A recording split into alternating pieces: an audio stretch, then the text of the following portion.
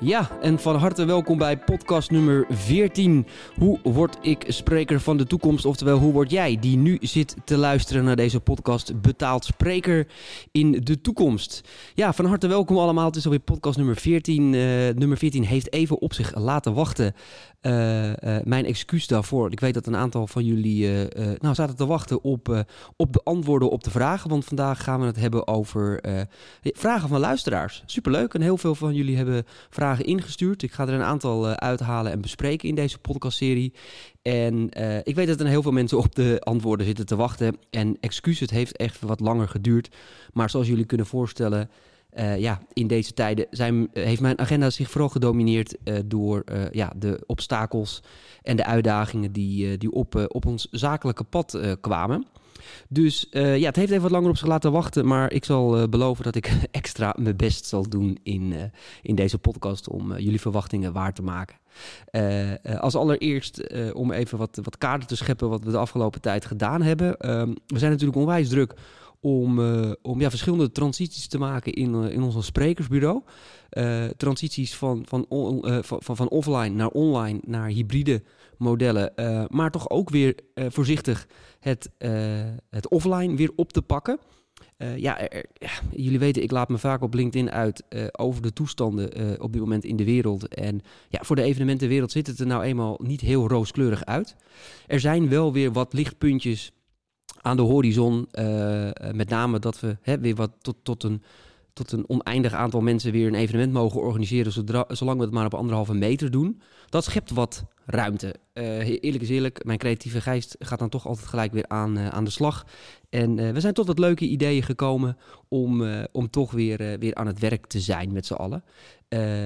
Onder andere op 3 september, waar we natuurlijk een masterclass voor 100 personen gaan organiseren in fucking Ahoy. Ja, dat is toch super gaaf. Dat zijn dingen die dan in tijden na de crisis niet meer zo snel zullen gebeuren. Een masterclass met 100 man op de middenstip van Ahoy.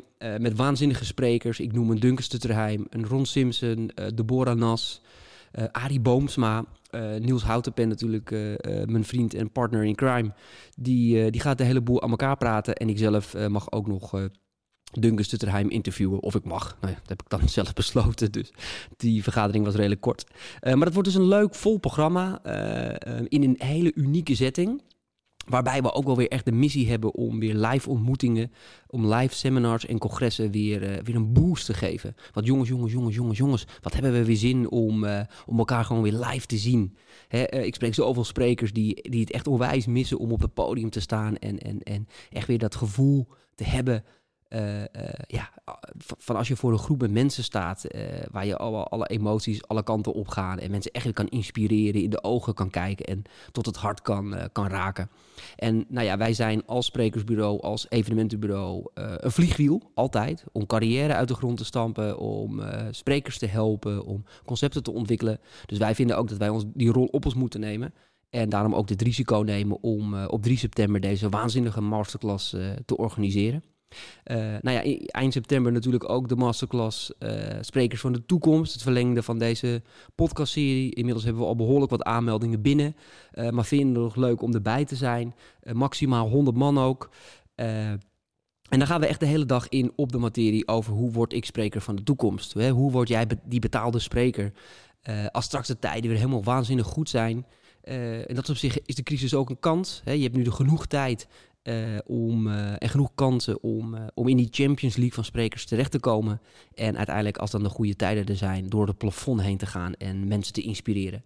Daarvoor hebben we een prachtig programma. Dat kan je allemaal terugvinden uiteraard op sprekersvandetoekomst.nl. Tot zover een beetje waar wij nu allemaal mee bezig zijn. Heel eerlijk, het is allemaal niet makkelijk. Het is veel puzzelen. Het is jezelf continu ook tegenkomen.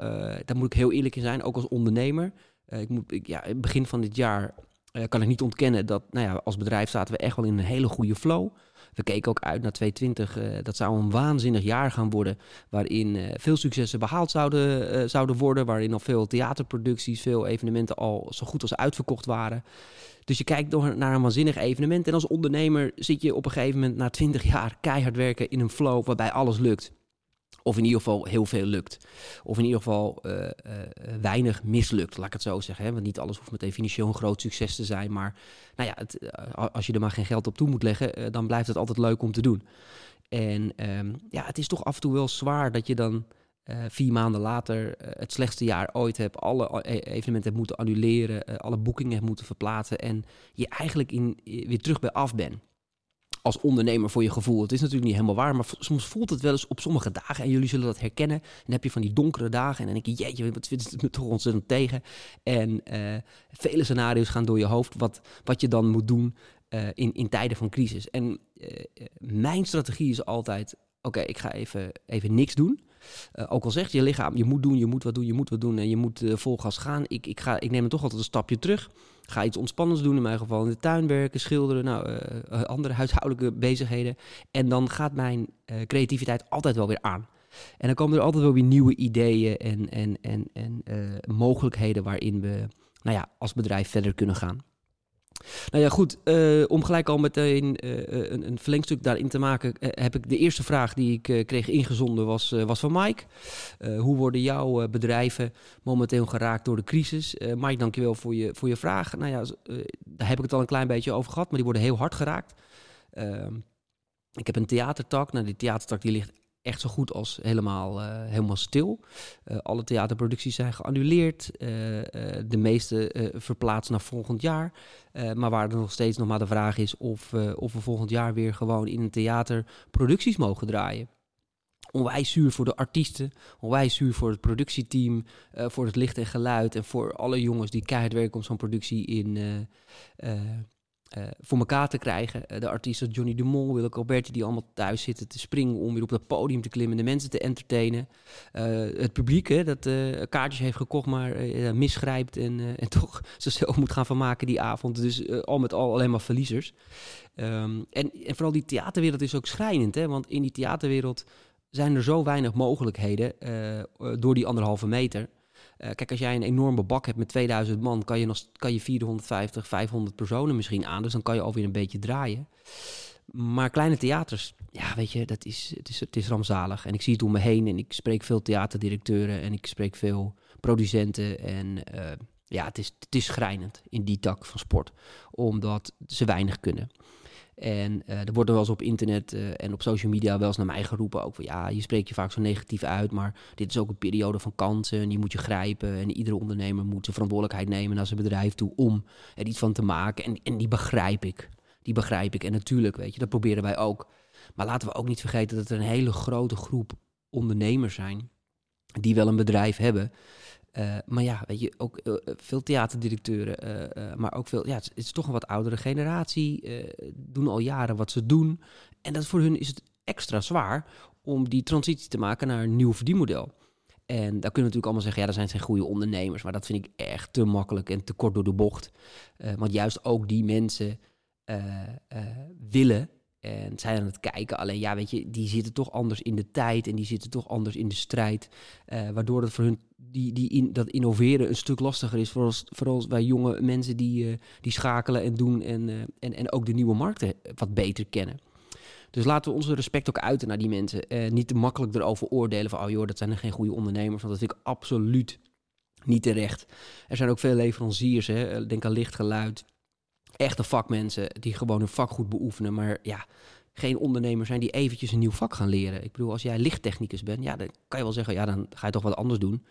Dat is te makkelijk. Dus laten we daar elkaar ook in steunen en laten we zoveel mogelijk naar het theater toe gaan. Dus alles wat open is, alle evenementen die georganiseerd worden, koop gewoon die kaartjes en ondersteun die mensen, want ze hebben het fucking hard nodig. Dus ja, Mike, onze bedrijven worden hard geraakt. Wij zijn financieel gezond en kunnen goed de toekomst tegemoet. Maar wij zijn ook zeker, als missie hebben we ook wel om al die kleine bedrijven die onder de hele tak van sport hangen, die achter onze productie zitten, om die ook te ondersteunen. Van Irma, de volgende vraag: wat doen jullie om toch te kunnen overleven in deze tijden? Ja, dat is natuurlijk, Irma, kritisch naar je verdienmodel kijken. Realistisch naar de toekomst kijken. Van waar gaat het nou naartoe met de markt? En het antwoord daarop is, dat weet niemand. Het enige wat je kan doen is iets doen. Het ergste is wat je nu kan doen, is niks doen en achterover gaan zitten en medelijden hebben met jezelf. En die dagen heb ik echt hoor, eerlijk is eerlijk. Dat moet ik heel eerlijk zijn. Ik heb echt wel dagen dat ik ontzettend medelijden heb met mezelf. En ook mezelf tegenkom en weer mezelf moet herpakken. Maar die creativiteit die komt altijd terug en dat is mooi. En dan komen er nieuwe ideeën uit. En dan gaan we kijken naar offline, waar ik helemaal geen energie direct van krijg. Maar ik ga het toch onderzoeken. Ik ga stapjes zetten in die richting. Dus kijken hoe het is om een webinar te organiseren. Ik ga eens kijken hoe het is om toffe online events te organiseren. Ik ga eens kijken wat er wel mogelijk is binnen een theater. Nou ja, en dan stapje voor stapje kom je bij Ahoy. Verzin een masterclass. Haal je sprekers erbij. Want iedereen wil wat doen, hè. Het zijn ook wel in dat opzicht periodes van kansen. Want iedereen is nu benaderbaar. Iedereen heeft een lege agenda. Dus iedereen wil wat doen. Iedereen wil mooie dingen creëren. Dus ja, pak ook die kansen. En ik wil niet te optimistisch klinken. En ik heb ook echt een hekel aan iedereen die zegt van... oh ja, het is alleen maar een periode van kansen. Want dat is niet zo. Het is ook een periode van balen. En dat mag ook. Maar er zijn wel kansen. En er zijn wel leuke dingen om te doen. En om jouw vraag te beantwoorden... wat doen jullie om te kunnen overleven in deze tijden? Dat is vooral door blijven gaan. De financiën goed in de gaten houden. En door blijven gaan en stapjes blijven zetten. Al zijn het iedere keer babystapjes. Ik zei laatst ook tijdens een interview met iemand... Het is een beetje weer als vroeger. Het is 10 dingen proberen, 9 dingen floppen er en één ding gaat dan een klein beetje lukken. En daar moeten we het een beetje mee doen in deze tijden. De volgende vraag is van Zoeyin, als ik het goed zeg. Hoe voorkomen we dat alle topsprekers bij elke keynote gaan praten over COVID-19? Ja, ik denk dat daar weinig is aan te doen om dat te voorkomen. Kijk, en uiteindelijk is het ook denk ik niet zo heel erg. Want als sprekers hebben we toch de taak om mensen te inspireren. Om mensen door bepaalde periodes heen te helpen. En uiteindelijk zijn er natuurlijk ook onwijs veel sprekers die over leiderschap spreken. En er zijn natuurlijk ook heel veel mensen die over duurzaamheid spreken. En in elk facet van het spreken is natuurlijk de coronacrisis een onderdeel. Laten we heel eerlijk zijn, dit gaat er niemand voorbij. Wereldwijd, in alle lagen, in alle takken van sport. Dus ik zou vooral zeggen, laten we vooral als sprekers wel proberen om zoveel mogelijk over dit thema te praten. Maar op je eigen invalshoek. Dus spreek je over duurzaamheid. Nou ja, weet je, COVID-19, de coronacrisis, heeft invloed op de duurzaamheid. Want we komen er in deze periode bijvoorbeeld achter dat er een aantal dingen helemaal niet zo nodig zijn. Al het reizen, we kunnen wat meer online gaan doen. Nou ja, kortom, benader het vanuit je eigen invalshoek. Kijk, uiteindelijk moet je als spreker ook een beetje op de actualiteiten inspelen. En nu helemaal niks roepen over COVID-19, dat zou ik ook niemand adviseren. De volgende vraag is van Kiki. Ik zou graag willen weten hoe je ervoor zorgt als spreker dat de meeste luisteraars met een positief gevoel terugdenken aan jouw onderwerp, ongeacht de inhoud van de boodschap die je overbrengt. Ja, Kiki, dit is denk ik de meest essentiële vraag die elke spreker zou moeten stellen. Want dat is natuurlijk waar het hele sprekersvak over gaat. Hoe zorg je dat je luisteraars geïnspireerd zijn en een positief gevoel krijgen over wat jij ze wil vertellen? Nou ja, het korte antwoord wat ik daarop kan geven is authenticiteit. Als het verhaal wat jij staat te brengen vanuit je hart komt, als je dat vertelt met passie, met emotie, niet gespeeld, maar echt. Dat je echt kan voelen dat waar jij het over hebt, dat het je passie is. Dan is het altijd interessant om naar te luisteren.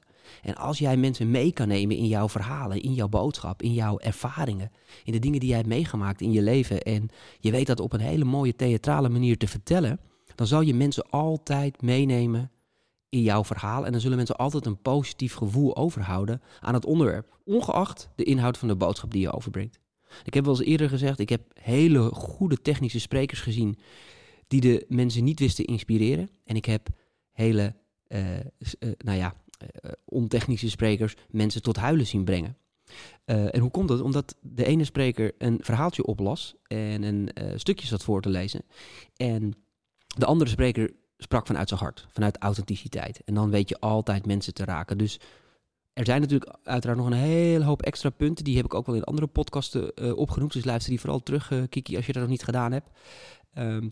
Maar ik weet dat je een trouwe luisteraar bent, dus waarschijnlijk heb je ze wel geluisterd. Maar misschien moet je nog even 1 keer terugluisteren, want er staan best wel veel tips in over hoe je de toeschouwer bij je kan boeien. Maar het startpunt is altijd authenticiteit. Succes ermee, Kiki. Bedankt voor je vraag.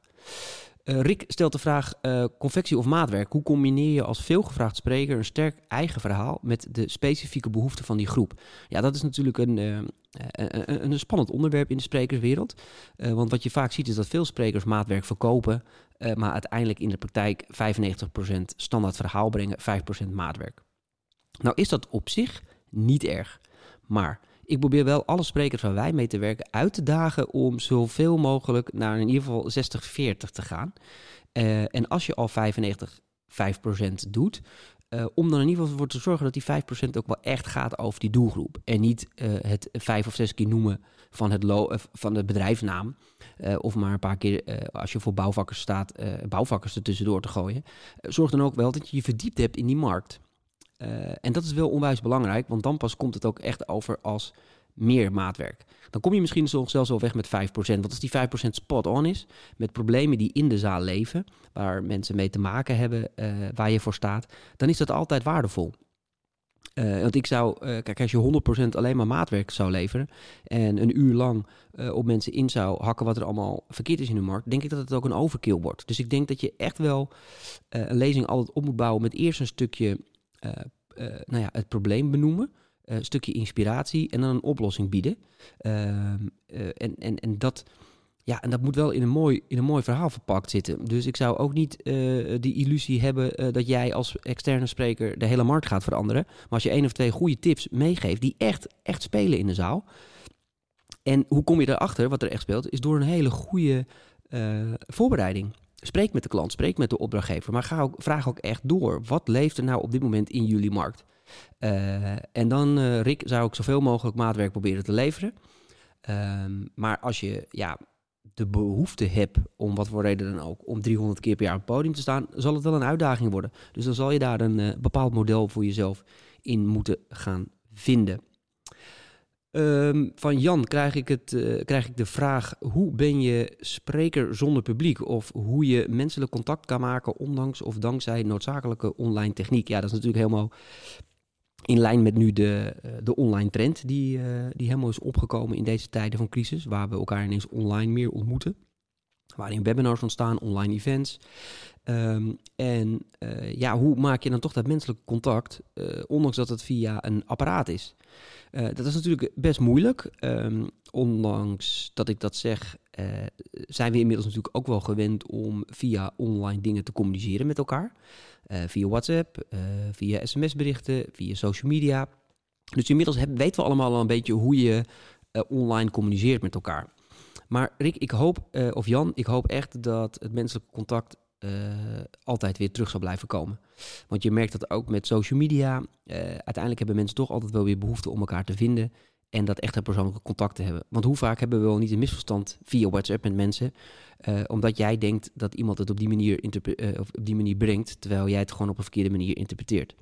Dat gebeurt met online dingen. Dat zal je ook met webinars houden. Maar het zo persoonlijk mogelijk maken is ook om ervoor te zorgen dat je ook de mensen die aan de andere kant zitten aan het woord te laten. Dus ga de dialoog aan. En ga in zo'n gesprek niet om je heen zitten kijken. Irritatie nummer 1 bij webinars is dat sprekers om zich heen gaan zitten kijken wat er gebeurt rondom de computer. Dat geeft weinig gevoel van interesse. Het is hetzelfde als dat je met iemand een gesprek voert met een kopje koffie op een netwerkborrel en diegene staat de hele tijd om je schouders heen te kijken of je iemand ziet die interessanter is. Probeer je er zelf toe verplichten om contact te houden met de camera. Uiteindelijk ben je in een soort live-uitzending van tv. En dat zou ook heel gek zijn als tijdens de Voice of Holland Wendy van Dijk totaal langs de camera heen gaat kijken. Het is nu eenmaal de manier waarop we nu met mensen contact hebben. Dus verdiep je daar ook in en hou die contact met die mensen. Luister naar ze. En pas alle technieken toe die we normaal gesproken ook doen. Zoals bijvoorbeeld het herhalen van de vraag. En op die manier krijgen mensen echt aan de andere kant het idee, of in ieder geval het gevoel, dat je betrokken bent. Ik denk dat dat heel erg belangrijk is. Maar laten we zo snel mogelijk weer gewoon naar offline meetings gaan. En waar we echt weer de interesse in de mensen kunnen laten zien. Jan, ook weer bedankt voor deze vraag. Gerard, mijn grote vriend, die mij laatst nog geïnterviewd heeft voor zijn mooie podcastserie. Kan je spreker erbij doen of niet? Oftewel, moet je als spreker altijd een fulltime spreker zijn? Of kan je ook iemand zijn die er gewoon bij doet. Nou ja, Gerrit, ik denk dat het antwoord heel simpel is. Ik denk dat je het er zeker naast kan doen. Het hangt wel een beetje af van je doelstelling. En dat is denk ik ook de allereerste podcast van deze serie geweest. Is het concretiseren van die podcast die jij... die doelstelling die jij hebt. Als jouw doelstelling is om... €300.000 per jaar met spreken te verdienen, of om de hele wereld over te toeren, of om de meest geboekte spreker of de beste spreker op aarde te worden, dan is het lastig om dat erbij te doen. Maar er zijn natuurlijk ook een hele hoop mensen die het gewoon leuk vinden om 1 of 2 of 3 keer per maand hun verhaal ergens te vertellen. Omdat ze dat een mooie mix vinden met het werk wat ze al doen. Ze hebben nog andere werkzaamheden. Dus dat kan. Maar als je het idee hebt dat je het erbij kan doen en dan toch 30 keer per jaar of 30 keer per maand ergens kan spreken, dan denk ik dat het een desillusie gaat zijn. En dat is denk ik ook de frustratie waar veel sprekers mee zitten. Zij doen het ernaast, steken er een klein beetje energie in en vinden het dan gek dat ze niet de meest geboekte spreker worden van Nederland, omdat ze nou eenmaal zo'n fantastisch verhaal hebben. Ja, dat kan je wel vinden, maar je zal toch meer intentie er dan in moeten stoppen om inderdaad dan bij die Champions League van sprekers te komen. Maar goed, als jij gewoon blij bent als spreker met 3 klusjes in de maand of 2, misschien wel 1, dan kan dat toch prima. Dan hoeft daar helemaal niks mis mee te zijn volgens mij.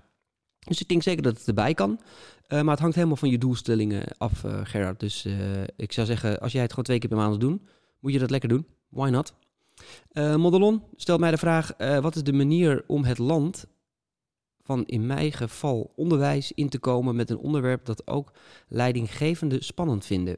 Hoe krijg je ze zover de sprong te wagen met jou als spreker als ze nog niet weten wat het effect zal zijn?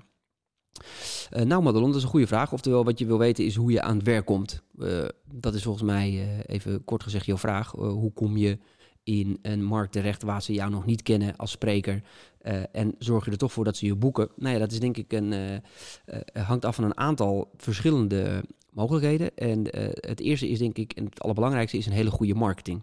Als jij een hele goede website hebt en je hebt goede promotiematerialen die rijk zijn aan referenties, die rijk zijn aan video content, die rijk zijn aan podcasten, die rijk zijn aan live foto's, dan bouw je uiteindelijk het vertrouwen of win je het vertrouwen van die klant vanzelf. Uiteindelijk gaat een klant ook naar je website toe en die gaat kijken van, god, we zoeken een spreker over onderwijs in dit geval. Nou, laten we hopen dat ze dan via Google, dat zou in ieder geval, daar zou je voor moeten zorgen dat ze dan via Google bij jou terechtkomen. Of via.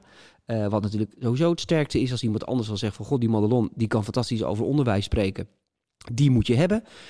Dan hoef je waarschijnlijk ook niet super veel meer uit te leggen aan de klant.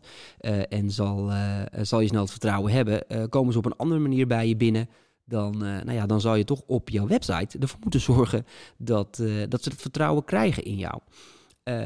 Of in ieder geval nieuwsgierig worden. Hè? Dat ze door jouw website getriggerd worden, waardoor ze contact met je opnemen. Want op het moment dat ze contact met je opnemen, is dat natuurlijk de ideale gelegenheid om ze te overtuigen van het feit dat ze jou moeten hebben. Dat is natuurlijk niet veel anders dan bij elk ander bedrijf. En dat is ook exact hetzelfde bij jou als spreker. Maar ik zou in ieder geval zorgen, zeker in deze tijden, om je website gewoon zo rijk mogelijk te maken van content. Zorg dat jouw visie op het onderwerp leiderschap in onderwijs, dat die duidelijk vertolkt is op je website. Kijk daar eens kritisch naar. Kijk eens vanuit de ogen van je opdrachtgever. Stel die directiesecretaresse krijgt van de directeur van een groot onderwijsinstituut of een school de opdracht om een congres te organiseren en die komt op jouw website. Wat zal ze dan denken? Wat valt erop? Jij zegt al, Madelon, dat je wil dat je het over leiding geven in het onderwijs hebt. Nou ja, dan moet daar je website van doordrongen zijn. En dan moeten je podcasten overgaan. Dan moeten je video's overgaan. Je moet zeker opnames hebben van live lezingen. Want door dat soort dingen krijgen mensen vertrouwen van, die Madelon, die weet waanzinnig veel over leiderschap in het onderwijs. En dan zullen ze contact met je opnemen. En dan nog steeds zal je die 20% moeten winnen. Maar tegenwoordig hebben we toch wel de mazzel en hebben we toch wel het mooie dat we niet meer de telefoon hoeven op te pakken om koude acquisitie te doen. En dat mensen gewoon binnenkomen op onze website. En dat is natuurlijk fantastisch, want daar kan je al heel wat procent winnen van die 100% die je normaal gesproken aan de telefoon zou moeten doen. Dus Madelon, ik hoop dat ik een goed antwoord heb gegeven op je vraag. Maar probeer in ieder geval mensen al in jouw promotie zoveel mogelijk te overtuigen van jouw kunnen als spreker. De laatste vraag alweer van deze podcast van Bram. Heeft het zin om je als spreker uit te laten over COVID-19, oftewel de coronacrisis? Dat is een goede vraag, Bram. Als je die behoefte hebt om dat te doen, zou ik het zeker niet laten. Uiteindelijk zijn wij als sprekers de profeten en de... Nou, de profeet klinkt misschien een beetje zwaar, maar het zijn toch wel een beetje de verkondigers van het woord in deze tijden. En ik denk dat er heel veel mensen zijn in de wereld die behoefte hebben aan inspiratie. Die behoefte hebben aan een houvast. Die behoefte hebben aan een symbolische arm om hun schouder. En er zijn miljoenen meningen en niemand heeft gelijk. Er zijn verschillende waarheden, denk ik, in de wereld. En ik vind zeker dat als spreker in deze tijd moet je van je laten horen. Het kan niet zo zijn dat je nu stilletjes thuis gaat zitten en je mening niet laat horen. Uiteindelijk worden we allemaal geboekt als sprekers om ons mening te laten horen. We zijn sprekers nota bene. Dus om dan stil te gaan zitten en niks te zeggen, Bram, ik zou daar niet voor kiezen. Ook omdat jouw mening misschien wel weer andere mensen zal inspireren, rust zal geven. En dat is misschien wel het meest waardevolle wat we als sprekers kunnen doen. Mensen aan de hand meenemen en hun leven verlichten. Hun eigen mening bevestigen. Of andere mensen op andere gedachten brengen. De wereld is op dit moment erg onrustig. En je merkt bij elke discussie over discriminatie en over welke maatregelen er nou wel of niet gedaan moeten worden. En of het coronavirus nou wel erger is dan een normale griep. Ja, weet je, de waarheid is niet belangrijk. Het gaat erom is dat jij als spreker daar jouw visie over durft te geven. En uiteindelijk zal je daar ook wel weer een following mee krijgen. Ik doe het zelf als ondernemer ook. Ik laat ook van me horen. Ik ben het ook niet met alles eens. Maar ik ben het ook niet met alles oneens. Ik vind dat we in een prachtig land leven. En we hebben mazzel dat we ontzettend gesteund worden door de overheid. En dat er mooie dingen gebeuren. Maar ja, ik vind nog steeds het beleid wel een beetje krom. En natuurlijk spreek ik voor eigen parochie, want wij worden enorm hard geraakt als markt. En dan mag je toch ook van jezelf laten horen. Sterker nog, ik denk dat iedereen het ook verwacht. Ik merk veel concurrenten die hun mond houden en zich niet uitspreken. Ik hou daar niet van. Ik ben niet op mijn mondje gevallen. En ik denk dat de meeste sprekers dat niet zijn, want anders duik je ook zo'n podium niet op om je verhaal te vertellen. Dus Bram, spreek je uit. Als jij een mooie mening hebt over dit onderwerp, iets wat toevoegt aan de discussie en wat niet alleen maar schreeuwen is en mensen afzeiken is, maar wat echt wel iets toevoegt aan de discussie. Prachtig. Zet het op social media, breng het in je lezingen, organiseer online webinars, breng kleine groepjes bij elkaar, wat nu mogelijk is in deze tijd. En laat van je horen, man. Super tof. Ik volg je met veel plezier. Goed, dit waren de vragen van de luisteraars van de podcastserie. Mocht je nog een keer een brandende vraag hebben, je kan me altijd mailen. Je kan me altijd op social media een berichtje sturen. Soms duurt het even voordat ik antwoord. Maar ik antwoord meestal wel. En misschien beantwoord ik jouw vraag wel in de volgende podcastserie. Ik vind het in ieder geval superleuk dat jullie weer geluisterd hebben naar deze keer. Ik blijf als goede voornemen hebben om regelmatig een podcast te nemen. Ik vind het onwijs leuk om te doen. En ik vind het ook leuk om jullie te helpen in deze tijden om aan je carrière te blijven werken. Laten we dat vooral doen. En als je het nog leuk vindt om extra veel aan je carrière te werken door bij de masterclass te zijn op 24 september. Dat wordt echt een ontmoetingsplek voor sprekers. Het is voor en door sprekers. En dat wordt gewoon een hele gave dag. Waar je eigenlijk gewoon bij moet zijn als spreker. Om zo in het begin van het seizoen tenminste laten we hopen dat het een nieuw seizoen is in september. Maar in ieder geval om je sprekerscarrière een lift te geven. Want in deze tijd is er echt wel een mogelijkheid om als spreker je carrière een boost te geven. Ik wens iedereen heel veel gezondheid. Ik wens iedereen heel veel wijsheid. En ik hoop dat jullie ook weer naar de volgende podcast gaan luisteren die uit gaat komen. Ik weet nog niet over welk thema. Als jullie een leuk onderwerp hebben, gooi het gerust op de mail of op social media. En wie weet haal ik het er wel uit. Nou, het laatste reclamepuntje, 3 september. Vind je het leuk om de live industrie te promoten? Vind je het tof om geïnspireerd te worden als ondernemer? Ga naar businessonstage.nl. En koop een kaartje voor voor onze masterclass ondernemen in tijden van de coronacrisis. Leuk dat jullie allemaal hebben geluisterd. Bedankt en tot ziens.